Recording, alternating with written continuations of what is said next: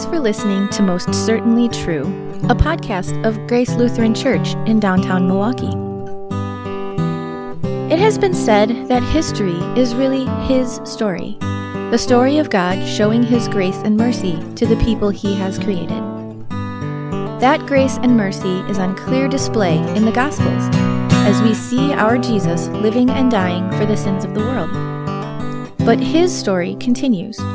The story of the early Christian church is His story as well. We are glad that you have chosen to read that story with us, as together we read, chapter by chapter, through the book of Acts. We'll review the stories of God's grace and mercy on His infant church, and celebrate that same grace and mercy that we know and experience today. We are glad to have you studying and growing with us. Here's the next episode of our podcast, and the discussion of the next chapter of the book of Acts.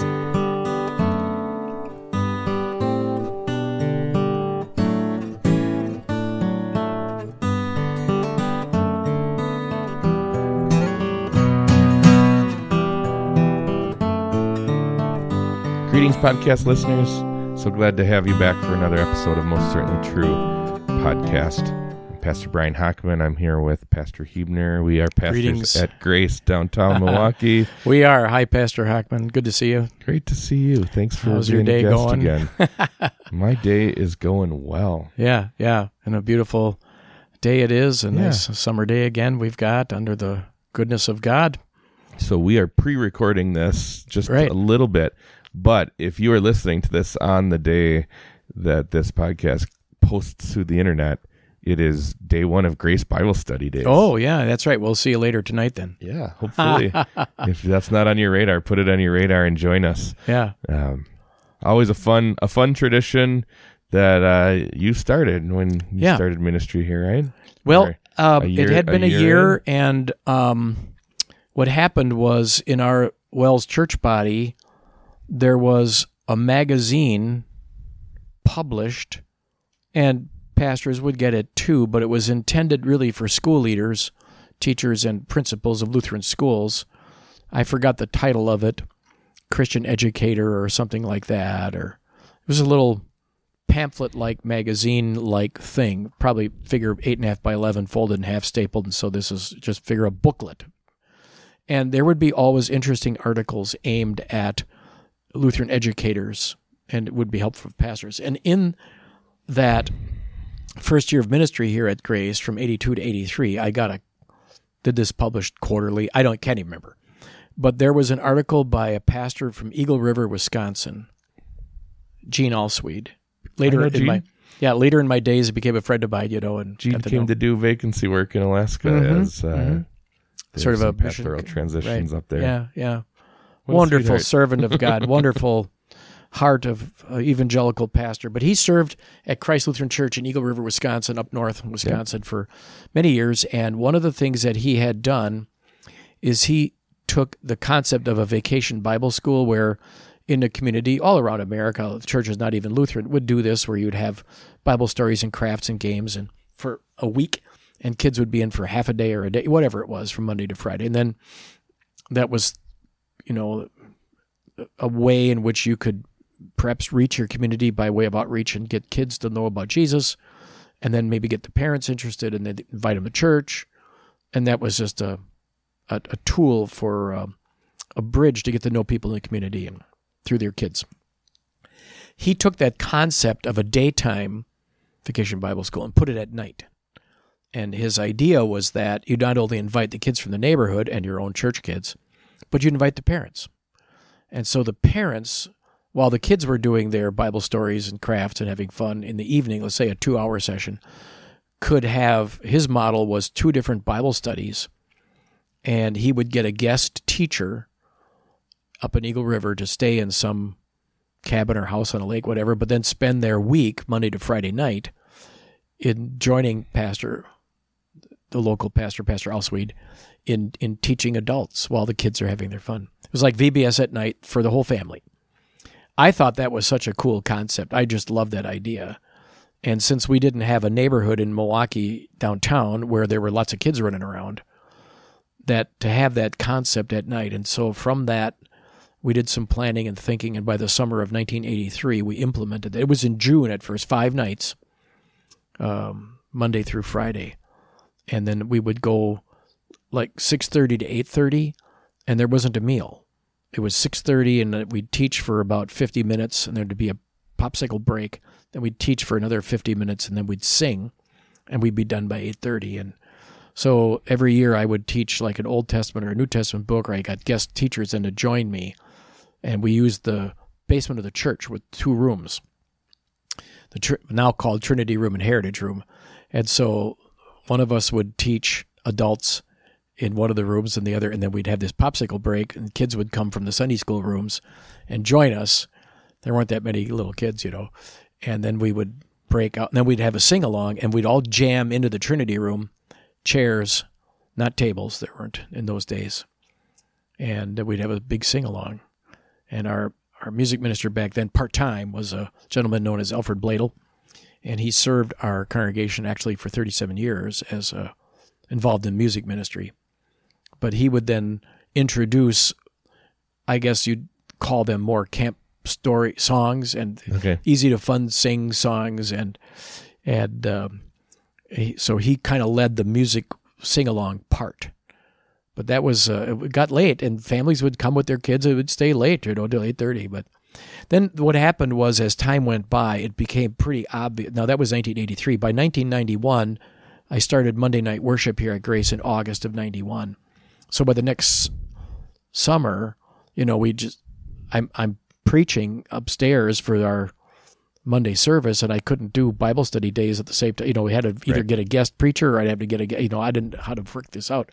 So we had a suggestion from one of our very dear and very active and gifted, insightful, spiritually mature women, Edie. And she said, let's go to 3 days. Because Friday night, it would be Friday night fish fry, and people would take off and go up north of their cabin, or they would visit with fish fry. And so the attendance on our Monday through Friday was kind of going away anyway. And with Monday night, she said, why don't we reduce it to 3 days? And then we decided to move it to August, because we had a highlight in the summer of, by that time, the church picnic. And we had a highlight in July. So that was June, and July would be the church campout, and then August a highlight would. So we had like 3 bursts of energy of fun things to do: picnic, campout, and Bible study days. So that's how Grace Bible Study Days went from Bible Study Week to Bible Study Days, and from a whole 5 nights to 3. And then we changed it too with come for a meal, and have only 1 hour, but options. Electives, because now we had more people teaching, more pastors on staff, and the sing-along, so we could work it from like 6 to 8:15, and people with kids can still get home, and it's not too late. But that's how that all happened. The meal allows you to get home from work and pack up the kids and come. Right. Don't have to mess with that. Don't have to mess with that. And it's fun to be together. What we retained is adults and kids studying. What we retained is an opening devotion. What we retained is a popsicle break and the sing-along. We just don't have it for 2 hours. It's like 1 hour with a meal. And it's been lots and lots and lots of fun. The break is between Bible study and singing at the end, right? Yeah, it's kind of wrapped into one. So get your ice cream treat or popsicle, whatever. What a cool tradition that is, and a neat opportunity to be together in God's Word. You can kind of choose your path a little bit by selecting which class you want to be a part of. And now with the Grace Center, we have more spaces to use, whether it's church basement or the Gray Hall, or downstairs in the Grace Church classroom, or the atrium, or the coffee shop and kids. So we can make use of our campus. And it's after this COVID kind of business, it's nice to get people encouraged to come back and enjoy the 3 nights of fun in a week, and really great to be together. And there you go. If you're listening to this on August 2nd, 3rd, or 4th, come to Grace Bible Study Days. If it's later than that, put it on the calendar for first week of August next year. Well, we put it in August when we moved it from June to August, and it was right on top of State Fair. So we lost a lot of people who really love going to State Fair almost every day. And then we thought put it later in August. Well, then we bumped into a lot of the school years now are starting quite early. Yep. A lot earlier than they used to in September after Labor Day, and match the public schools. Now the private schools are all starting in the 3rd, 4th week of August. So now it's the Grace Bible Study Days, the first full week of August, and it seems to work pretty well. So There's our advertisement. There you go. Right. Wonder how much advertising Paul had to do to get people to come to him. Right. Hey, I'm going to be in town next week. Yeah.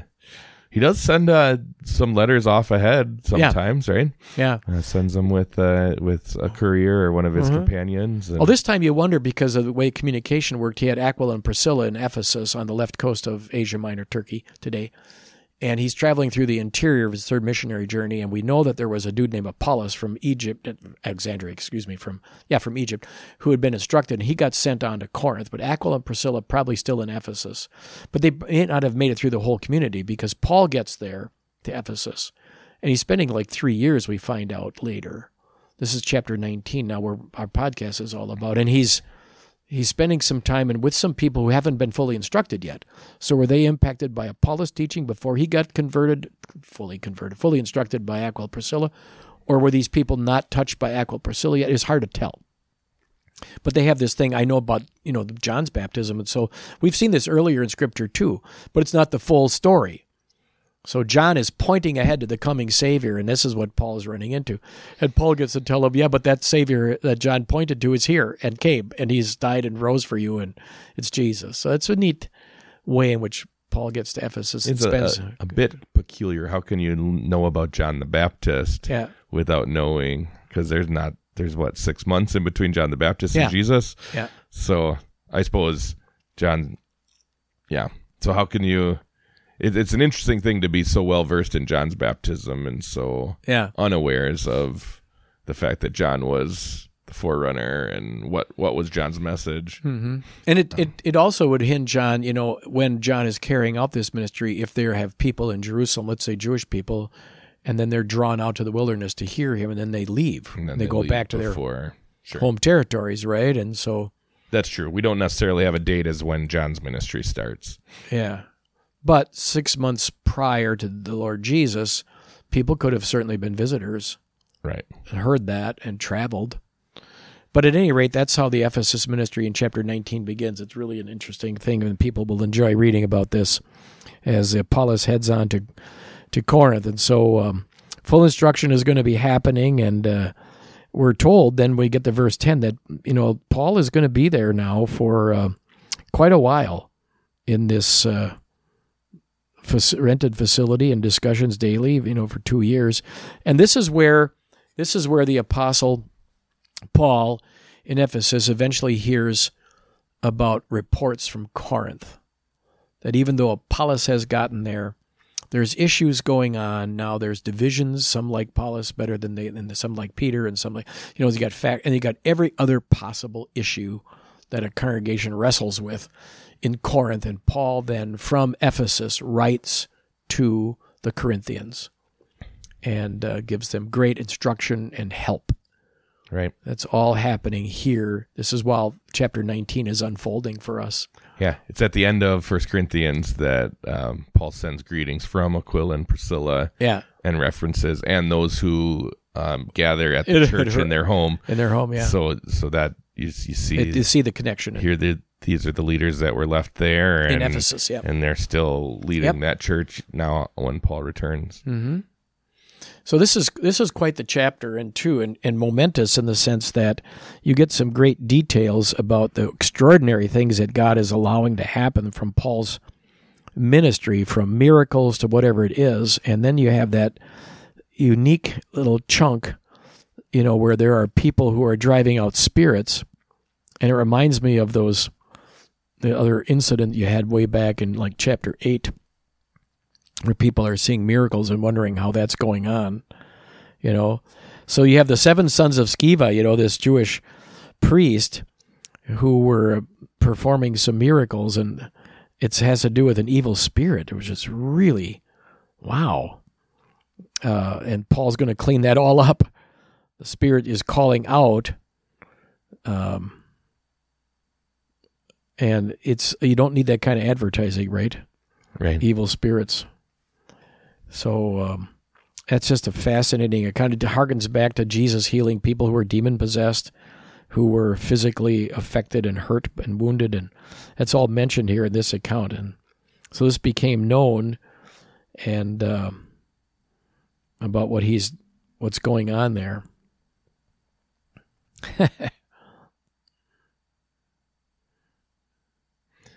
I find verse 21 really interesting. After this is done, Paul decides he's going to go back to Jerusalem, but he takes a really long route to get there.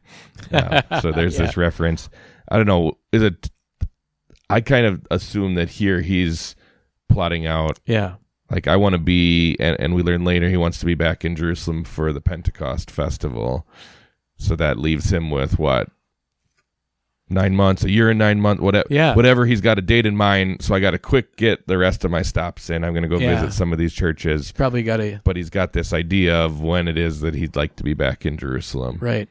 And that plays out later. Next chapter, he, on his way back, wants to stop and talk to the leaders in Ephesus, but decides not to go into the town because he knows he's got such a relationship with them that he knows it's going to be hard to stop for a day. So he calls the leaders to the port town, and we'll talk about that next chapter. But he hasn't left Ephesus yet, but he does have this in mind. And then, he sends that letter across the water to Corinth, and he's wondering how it's turning out. So he's still in Ephesus, though, for some time before he then follows his letter, but he's not going across the water. He's going to go by land. But we know he's still in Ephesus for a while because we have this whole riot that's going to unfold in chapter 19. And that is a big part of this chapter where people are losing dough, right? The silversmiths, because that is getting countered by the message of the gospel. Right. What is Ephesus known for? Being the home of the temple of Artemis, right? So if we're doing away with the false gods, and this is going to have an economic impact on the city. The whole city's in an uproar, and people are seizing Paul's companions in verse 29 and following, and Paul wanted to stand up and defend them, but he's being prevented from doing so because his life might have been in danger, and it's all very dramatic in what's going on here. And the assembly is, ready to do damage, and so the Jewish people are going to try to say, "Hey, what's going on here? You people who are making money off of your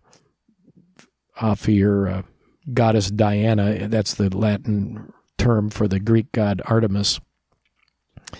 And we're not the ones making the problems here either,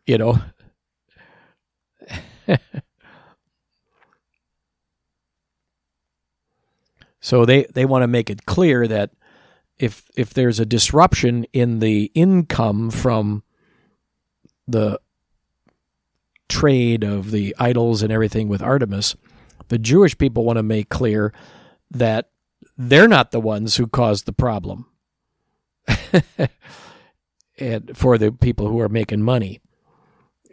And so the shouts still go up, though, "Great is Artemis of the Ephesians." And you got to have the city clerk step in and try to calm things down. It's really interesting how that all works. He must have had some sway in that.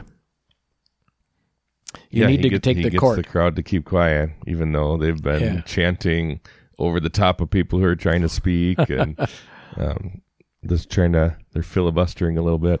It's an amazing account about God's word working. And so the guy Demetrius, he wants to make his money, and then he's blaming Paul for the interruption in that. And the Jewish people are worried that they're going to get heat for it too.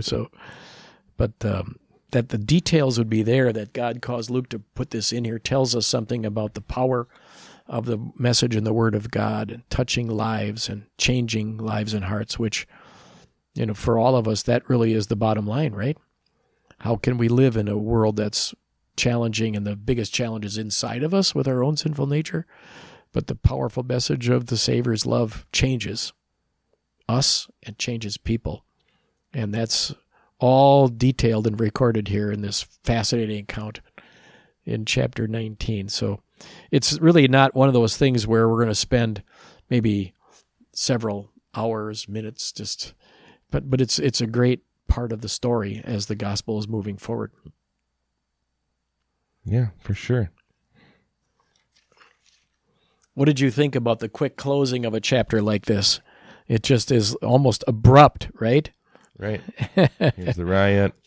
It's not a sermon by Paul or anybody of his companions, but it's this city clerk standing up and saying, hey, there's a legal recourse here, and to calm things down. So it raises up in our minds too, doesn't it, about what we can do as citizens in any country or kingdom in not being very careful we don't cross the line into thinking that, we have to impart biblical principles onto civil government, that the general morals that is in part of our natural knowledge of God would be reflected in our whatever government we're under, in their handling of keeping the peace, we would think is wise and makes common sense. But to argue for try to get people to be God's children and believers by using the government to do that is outside of the bounds of what God would want us in Scripture to do. There are tools that we use as Christians to impact people and then the world and society, and that would be the gospel, the good news in word and sacraments. And there's tools that the governing officials use, right? The sword, Romans chapter 13, to keep peace. But to use government pressure, source, lawmaking, whatever, to get people to be more Christian is an inappropriate use of God's gift of governing authorities. I've run into people like that. If only we get the 10 Commandments in all the public schools, and then we're going to have a better world. Well, that's not the job of the public schools to teach God's words and truths, nor is it our job as Christians to use government. No, we do that individually and personally. That's our role. And chapter 19 makes us think about those kinds of things, which is good for us to. God has his purpose for governing authority, even if we don't necessarily like them. But to honor and respect and obey and let them operate with common sense. Can we as Christians have some influence by appealing to common sense and natural knowledge of law? Sure. But to demand that biblical truths or teachings become a part of our government is maybe a part of American society from early on, but not a biblical approach. Right. You can certainly see God's hand in this as well. That he uses this event in this city. He protects his people and protects his church. This doesn't wipe out the Ephesian church. Right. They're still there. Still there. God uses it perhaps, if you read into the next verses of chapter 20, now it's time to go.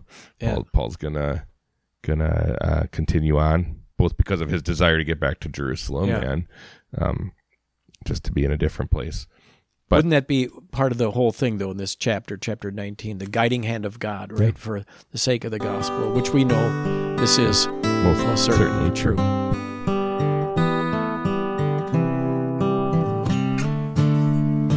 Thanks for listening. We'd love to share more about God's love with you. Check us out at www.gracedowntown.org. There you'll find worship times, our pastor's contact info, and a lot of information about our ministry in and to downtown Milwaukee. We hope to connect you to the grace of God again soon.